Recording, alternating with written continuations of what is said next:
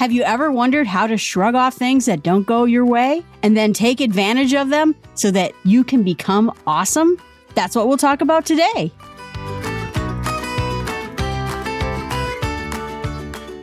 And now that you don't have to be perfect, you can be good. John Steinbeck. Today we're going to talk about a book by Neil Pasricha called You Are Awesome: How to Navigate Change, Wrestle with Failure, and Live an Intentional Life. It's about a whole new mindset that will turn the bad things that happen to your life into good things, or at least things that give you value. It's a way of reframing things so that they work in your favor. First point is having unfinished sentences. And he says the best thing you can do is add a ... after everything. Well, I didn't exercise today and I really should have. Ugh. Or I didn't exercise today ... What it means is that sentence isn't over. Now you can add to the sentence, but I'm going to tomorrow. And that way, when you've added the ... and you keep going with your sentence and not ending it in a failure, you suddenly feel better about it. And you also have a plan of how you're going to make that thing work. Problem in our lives are the fact that we keep ending sentences. I didn't get the promotion ... but I'll work harder on it next time. See how that goes? It really makes the whole thing better. He says if you don't like the ... you can also say yet. Wow, I didn't exercise yet. Now I have the whole rest of my time to exercise. It's no longer a sentence of defeat. Just by putting the word yet at the end makes the sentence magic. It now allows us to add to it. It's no longer a negative sentence, I didn't, and I can't, and I won't. It's now a positive sentence, yet. I didn't get my promotion, yet. It takes the negativity out of the sentence we were going to say, and we declare that there's more to it. We're not failing. It just hasn't happened yet. This problem when we have this negative self-talk, it really hurts us in a lot of ways. It makes us feel like we're doing terrible. We worry that other people at our work maybe think we aren't pulling our weight. And nobody walks around in their lives trying to do the wrong thing, feel awful about the things in their life. That self-talk just puts us into the bad corner. So the question is how can we turn around that thinking so that it actually improves what it is we think about ourselves and what we think that other people are thinking about us? He says that our mind, when we're having this negative self-talk, can really damage us. But when we have things that go against what we thought we wanted to do, when we had plans and they didn't go the way we wanted to, we make them into even bigger problems. He says we bigify them. We catastrophize them. And it makes us feel like everyone's eyes are on us, that we're embarrassed, that this is a real nightmare. But what if that isn't the right way to look at it? And what if people aren't looking at us in that way? We think we're being judged. We think that everyone's laughing at us, but it's not necessarily true.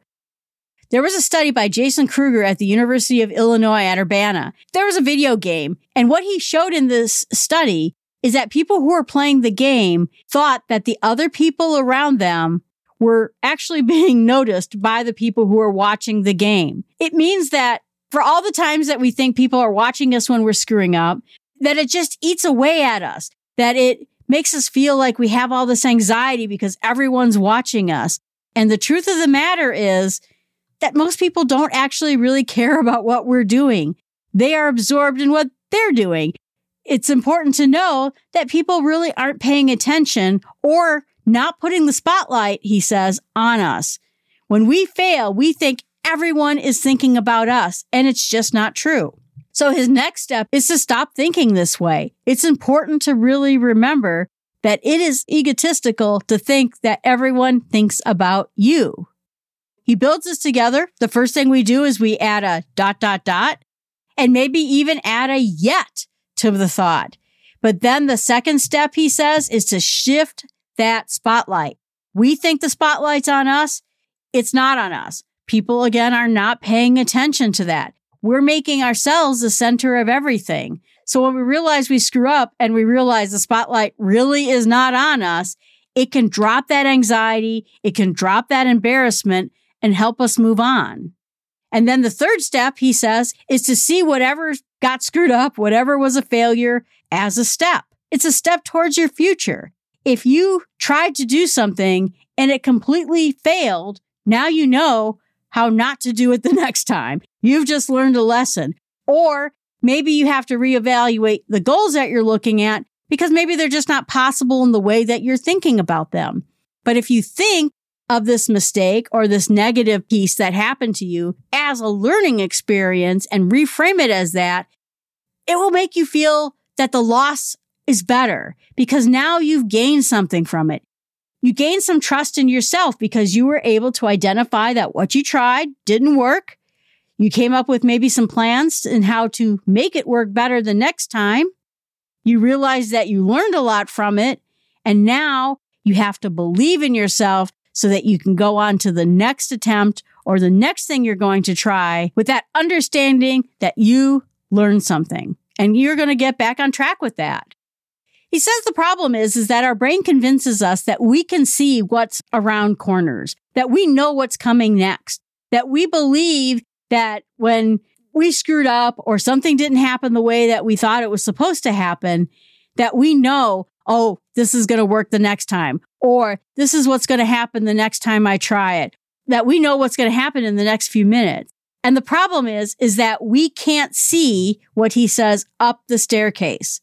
We can imagine what we think is coming next, but we really don't know. And oftentimes he said that in studies, we don't believe that a lot of things are going to change for us in the future. Even if we see that our past selves learned a lot, changed a lot, improved a great deal, we don't believe a lot of times that our future self will do that. He said that imagine a 30-year-old guy is telling the story of his life and how there was all this turmoil and all these things happened to him. But then when they tell the next 10 years of what their life is going to be like, we think that it's going to be smooth sailing, that there's not going to be challenges that are there, that not much is really going to change. We know that that's not true. There's always going to be change, and there's always going to be things that are both successes and obstacles. It's going to be as turbulent, probably, as it was in the past. But you know that you handled it so far, and you know you're going to handle it in the future, too. And sometimes when we have these bad things that happen to us, and we think about them maybe happening in the future, we'll think, well, if I lost my job, I might never get a job again. Or if I broke up with my boyfriend, I'm never going to meet anybody else. And that's just not true.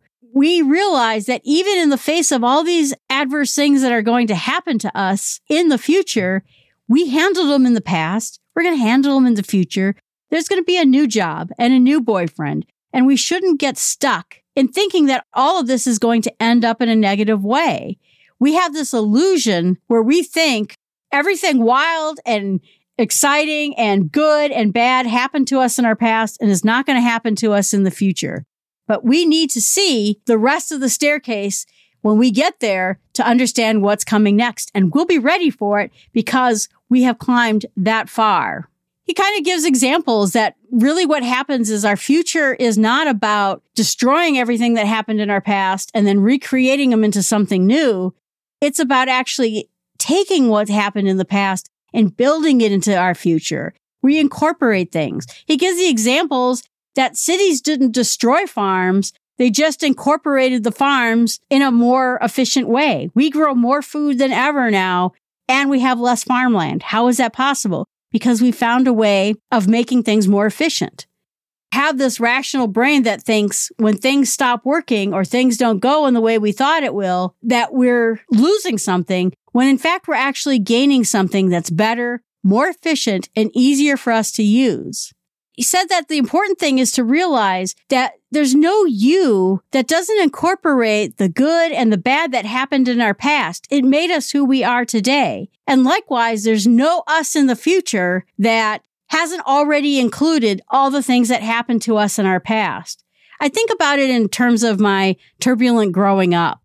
It was hard for me when I was a kid and having this kind of unsteadiness when it came to things in my family, when it came to in the town I lived in. But you know what? It made me who I am today. Would I have had the job I had today if I didn't need customer service skills to deal with my family in a better way?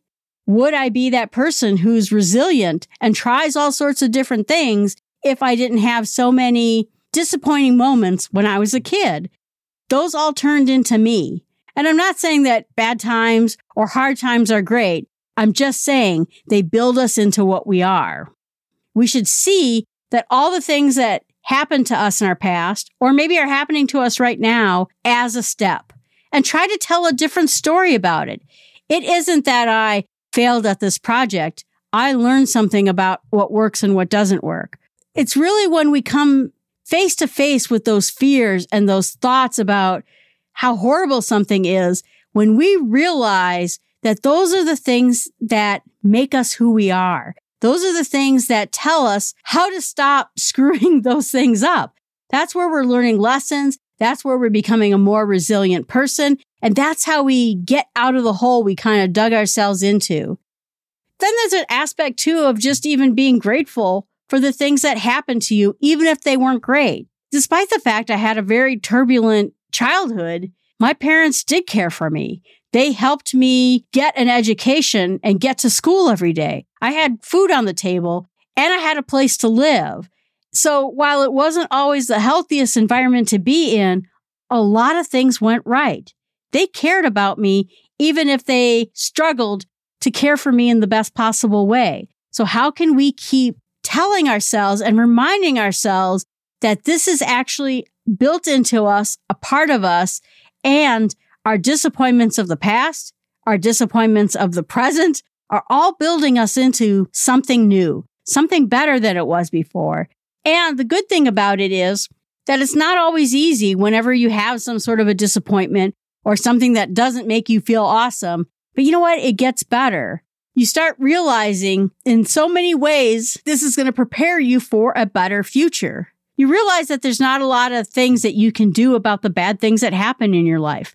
But what you can change is the story that you tell yourself. It's about getting past the initial facts of the problem. I could just walk around in my life and say, I had a rotten childhood. I had an unstable childhood, and I was afraid much of the time during my childhood.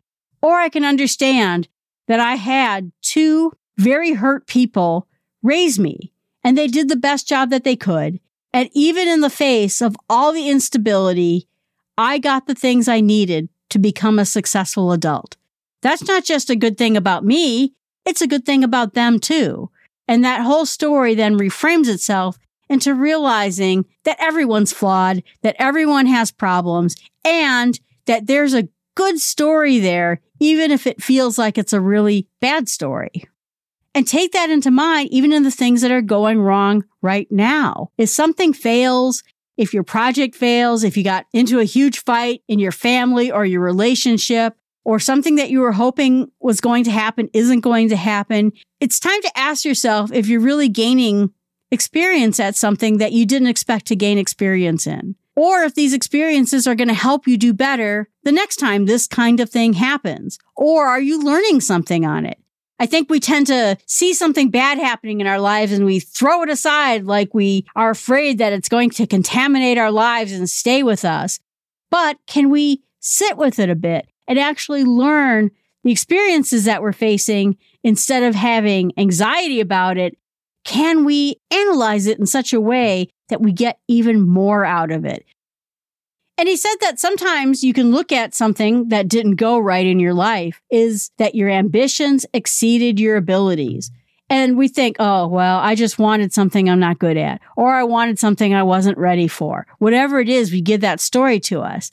The real story is you wanted something for yourself that was hard, and you tried to go after it. You were courageous. You wanted something better for yourself. And that means that you're learning, that you're growing. And when you fail, the next time you're going to learn something more. That's rewriting or reframing the story. It will help you become awesome. So he said the next step is that we have to move through failure to real success. And we do that by, first of all, building resilience, knowing that when we fail at something, we got to keep going, if it makes sense to keep going on that. A lot of things that we have in life that look like failures are actually a loss that is required to happen in order for you to have a win. Instead, what we have to do is take those flops and be honest about them. Count them as a learning success. Count them as something that is a stepstone on the way to you being successful. By reframing those things, it's going to show us that we're going to be able to build ourselves up. And he says, get all the way up to awesome. Summary. Instead of being anxious about your life, become ready to make changes. 2, become failure-proof and figure out how you're going to accomplish all the things that you want to and what you're going to do if these things don't go through. 3, use his magic words in a sentence. Remember, at any sentence, you can say ... And once we do that, that sentence helps us take that sting of negativity out of the thing that didn't go right with you. 4, move the spotlight. You think everyone's looking at you. You think everyone notices what you're doing and what's going wrong in your life. But to be honest, nobody is. 5, see anything that is a failure or didn't go the way you hoped it would as a step. What did you learn from it? How is this going to help you do better in the future? 6, understand that you can't see the future. You don't know what's behind the next bend, but you got here into this place in your life from a combination of the successes and the failures you've had in your life. And you're going to continue to grow in the future with also more successes and more failures. And because you were able to handle them in the past, you will handle them better in the future. You can be grateful for things that don't go right, that they are going to make you better in the past, that there are things that did go right, even though it looks like a lot of things went wrong. Focus on the things that made you who you are today, and then tell a different story about it. Tell a positive story about it. 7, remember that when you have failures, oftentimes it's a sign that you really want to change, that you really want to do something new, and you picked a big goal. Take those steps of learning and figure out how you can actually accomplish the things you wanted, even if it didn't work out right the last time. Pat yourself on the back that you took on a challenge that was hard to do. Challenge. Try reframing a story. Think about something that you've always considered to be a negative in your past. Then try to reframe the story to think about what went right instead. And now for our fun entertainment advice of the week. This one comes from Kung Fu Panda 3. You are too concerned with what was and what will be. There's a saying, yesterday is history. Tomorrow is a mystery, but today is a gift. That is why it is called the present. Yes, the present is a gift. And if you look up who originated this quote, it's not Disney. Some say it's Bill Keane. Some say it's Joan Rivers. It's probably not Bill Keane or Joan Rivers, but I guess it's one of those things that's so true, you can't even find the first person who said this quote. Alrighty, buddy, thanks so much. Remember to subscribe to the podcast and leave a review. And if you have any feedback from me, go to smallstepspod.com and leave feedback on the contact page. Have a great week.